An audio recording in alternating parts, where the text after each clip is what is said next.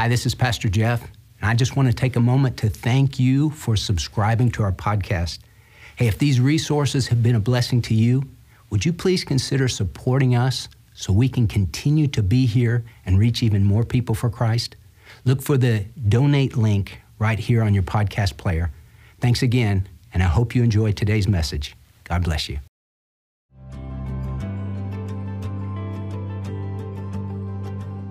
At Christmas time, you'll often hear the phrase, Jesus is the reason for the season. But do you really understand what that means? I'm Pastor Jeff Shreve, and today I'm going to share 3 discoveries concerning the real meaning of Christmas and the divine rescue we find in the Lord Jesus.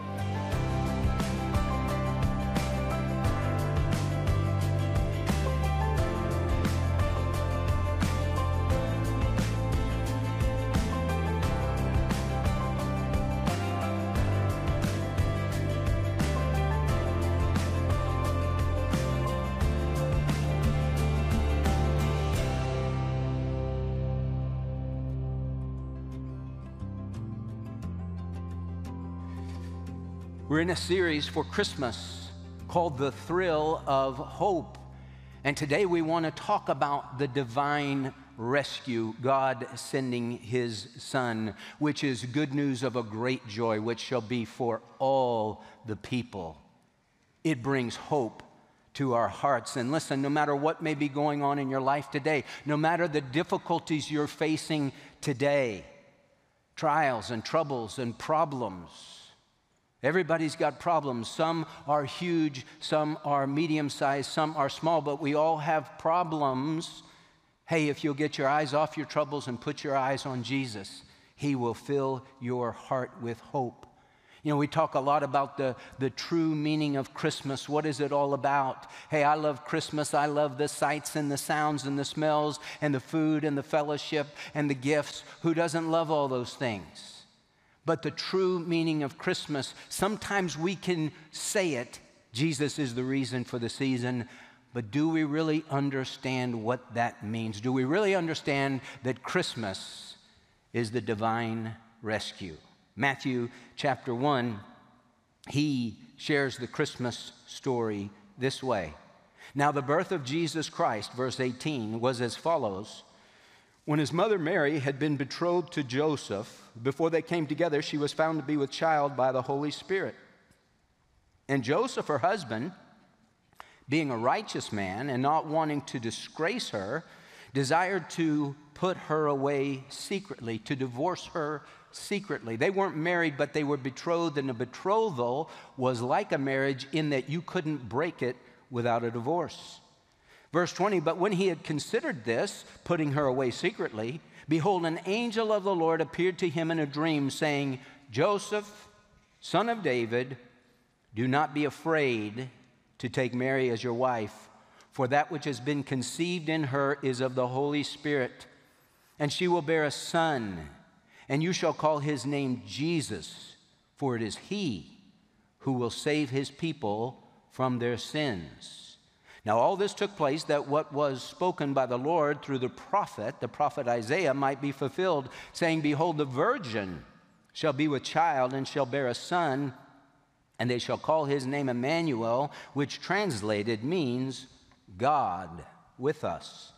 And Joseph arose from his sleep and did as the angel of the Lord commanded him, and took her as his wife and kept her a virgin, was not knowing her until she gave birth to a son, and he called his name Jesus. The name Jesus means Yahweh saves.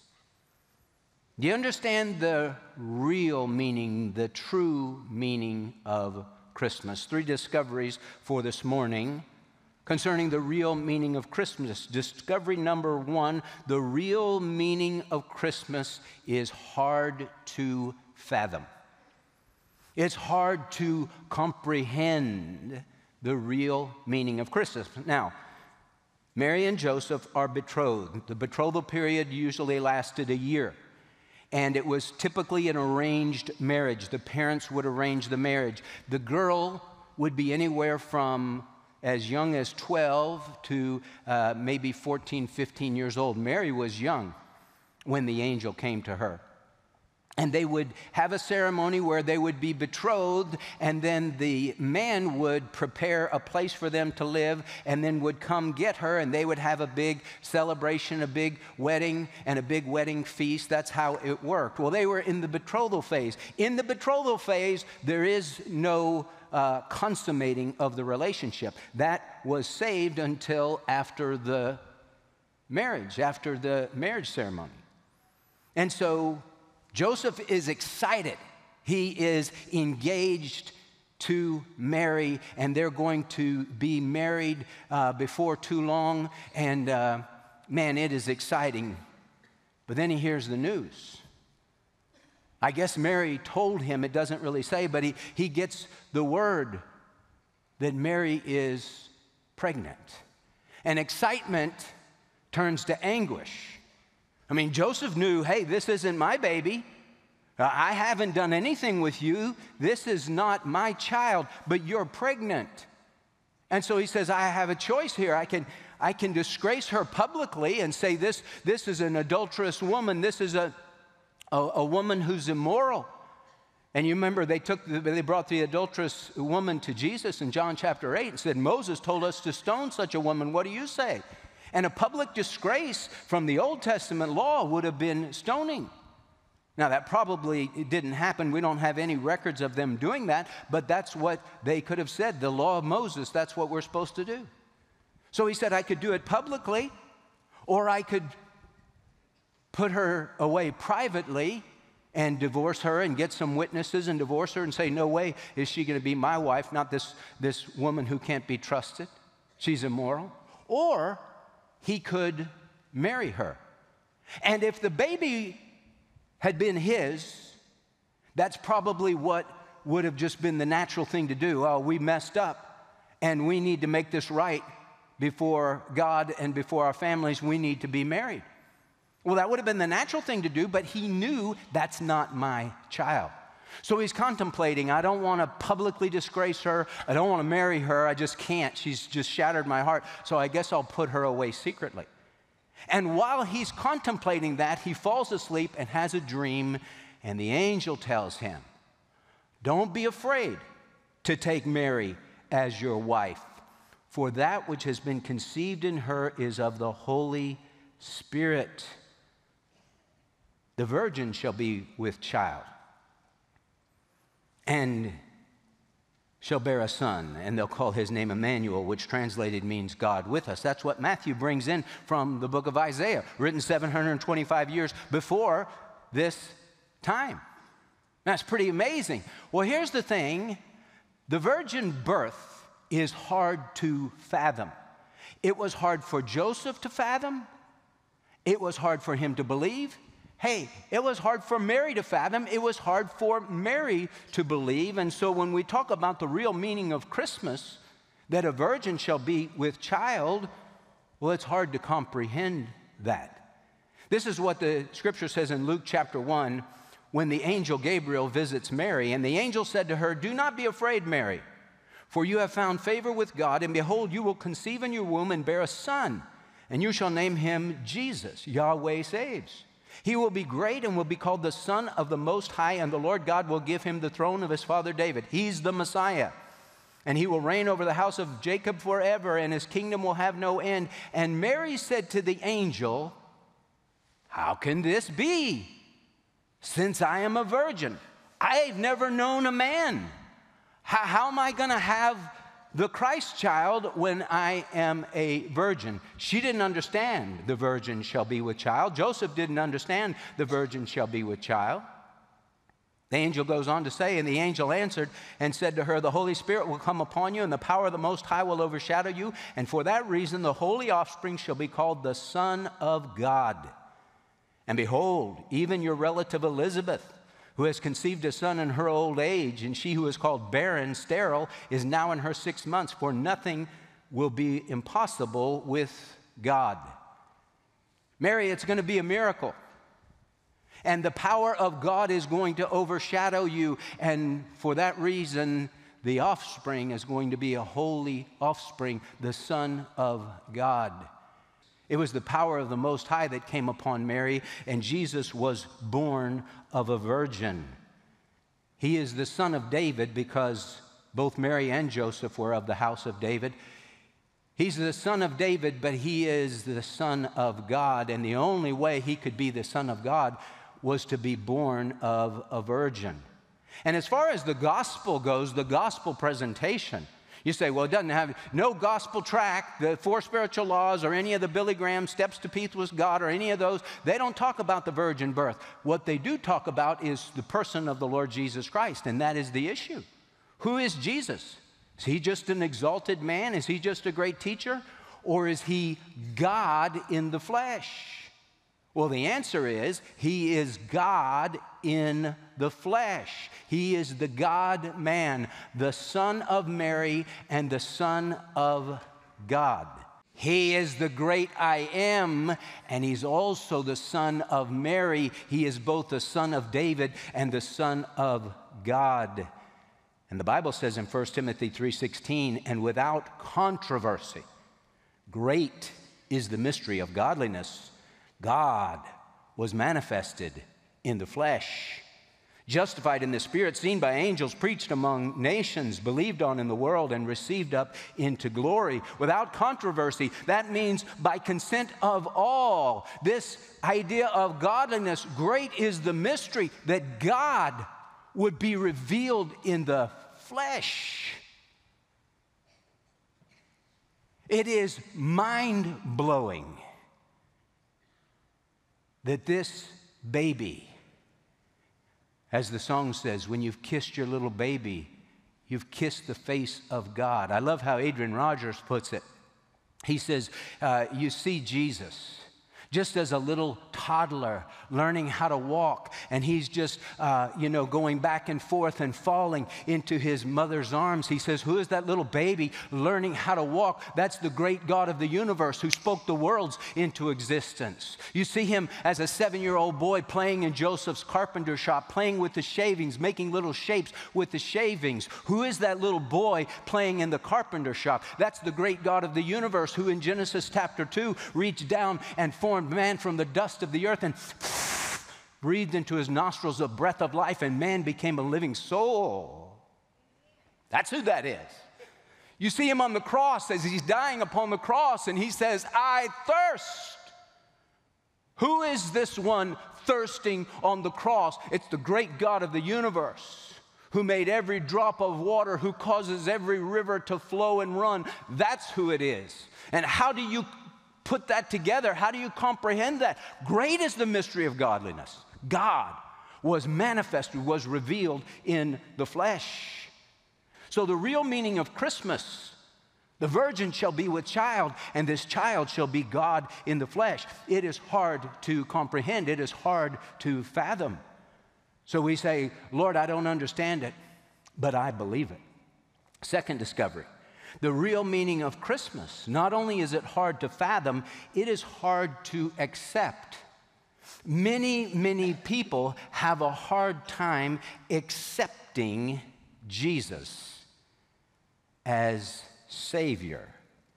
You shall call his name Jesus, the angel told Joseph, for it is he who will save his people from their sins.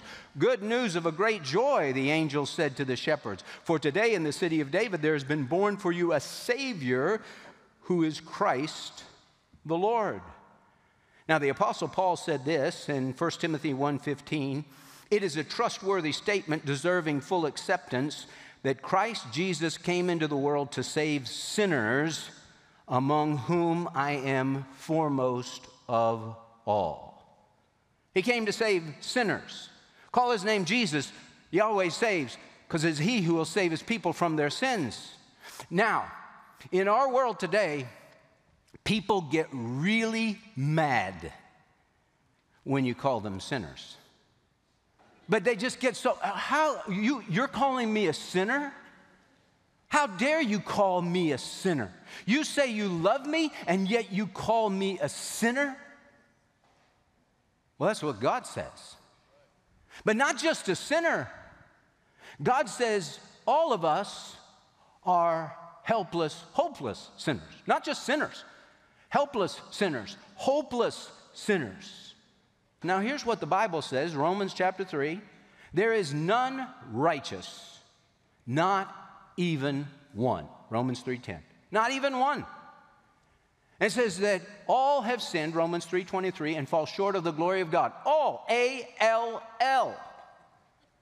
I don't have any problem telling somebody, hey, you're a sinner. Well, how dare you? Well, I'm just telling you what God says. And now, if you don't want to accept the fact that you're a sinner, then here's the sobering news for you. Jesus only came for sinners. Jesus said, I didn't come to call the righteous, but sinners to repentance. So if you don't think you're a sinner, the Lord has nothing for you. And hey, it gets worse. Not only are we hopeless, helpless sinners, we're destined for hell without the Savior. So all have sinned and fall short of the glory of God, Romans 3:23. Romans 6:23 says the wages of sin is death. Not just in the body, but death, separation from God forever and ever and ever. John 3:16, the gospel in a nutshell. For God so loved the world that he gave his only begotten Son, that whosoever believes in him should not perish, but have everlasting life. And we're in desperate need of divine rescue. That's the only way we're going to make it, is with divine rescue. Now, here's the problem that we have today. In our zeal to reach people for Christ, I'll give people the benefit of the doubt, preachers and churches that go off the rails. I'll give them the benefit of the doubt. We want to reach people for Christ. How are you going to reach them for Christ? Well, we'll make them feel comfortable in sin. That's not how you reach people for Christ. And so if your life is a car, you open up the back seat. Well, Jesus, get in, and I'm driving, and we'll just, you just are along for the ride. Doesn't work that way. You know, if you've ever read his business card, it says Lord Jesus Christ. It says Master. He doesn't come in the back seat of your car. So the real meaning of Christmas, hard to accept. It's just like they said to Jesus in John chapter 6. This is a difficult statement. Who can listen to it? And they quit following him. People get mad when you say that they are sinners, helpless, hopeless, in desperate need of a Savior, but that's true. So the real meaning of Christmas, hard to fathom, hard to accept, and thirdly, is often missed. Is often missed. And so look at verse 21 again. And she will bear a son, and you shall call his name Jesus, Yeshua. Joshua in the Old Testament is the Old Testament name, the Hebrew name. The name means Yahweh saves, for it is he who will save his people from their sins. This is what is so often missed.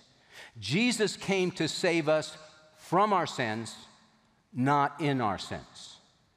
From our sins, not in our sins. What does that mean? What's the difference? The Lord hates sin. He doesn't save you and leave you in sin. He saves you from sin. Colossians chapter 1, verses 13 and 14, for he delivered us from the domain of darkness and transferred us to the kingdom of his beloved Son, in whom we have redemption, the forgiveness of sins. So he took us out of the domain of darkness when we cried out to him in repentance of faith, and brought us into the kingdom of his beloved Son, in whom we have redemption, the forgiveness of sins.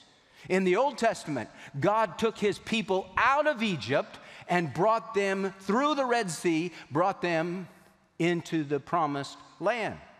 That's the picture of the Christian life. How did they come out of Egypt? Through the blood of the Lamb. How do we come out of sin? Through the blood of the Lamb. God doesn't leave us there.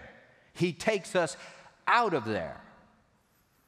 And we have people today that say, well, I'm a Christian and I'm a gay Christian. I'm a Christian and I'm attracted to young girls and boys. I'm a minor attracted Christian. I'm a Christian and I'm an alcoholic Christian. I'm a Christian and I'm an adulterous Christian. That doesn't make any sense at all. The Lord says, come out from among them and be separate, says the Lord. You shall be holy, for I am holy. If you're holding on to sin, you can't be a Christian. You can't be saved. Nobody gets saved holding on to sin. How do we get saved? By repentance and faith. Repentance, what does that mean? I let go of sin. I turn from sin and I turn to the Savior. The song says, I was sinking deep in sin, far from the peaceful shore, very deeply stained within, sinking to rise no more. But the master of the sea heard my despairing cry, and from the waters lifted me. Now safe am I. Did he leave me in the waters? No, he lifted me from the waters, and he put my feet on solid ground. He planted me on the rock. I'm not in the water anymore. 1 Corinthians chapter 6, verses 9, 10, and 11 say this. Or do you not know that the unrighteous shall not inherit the kingdom of God? Do not be deceived. Neither fornicators, nor idolaters, nor adulterers, nor effeminate, nor homosexuals, nor thieves, nor the covetous, nor drunkards, nor revilers, nor swindlers shall inherit the kingdom of God.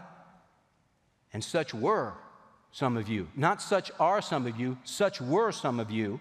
But you were washed, but you were sanctified, but you were justified in the name of the Lord Jesus Christ and in the Spirit of our God.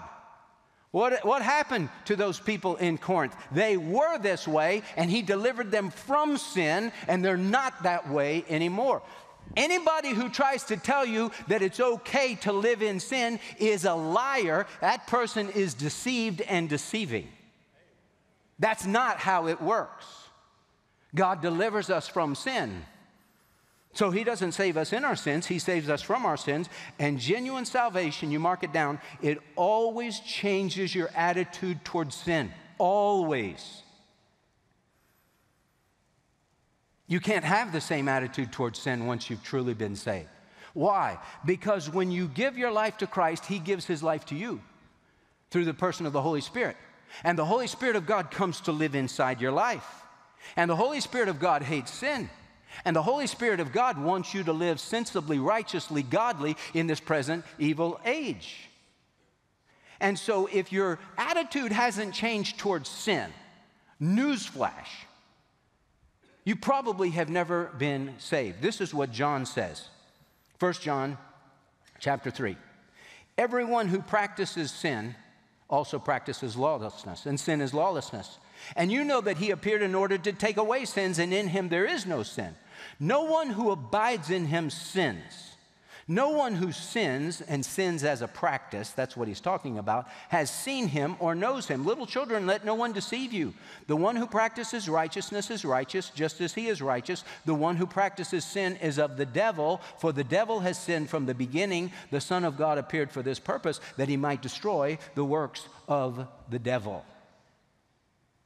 Listen, if you can sin and it doesn't bother you, and you can be around sin and it doesn't bother you, something is seriously wrong, and you need to take inventory of your life and say, have I ever truly been saved?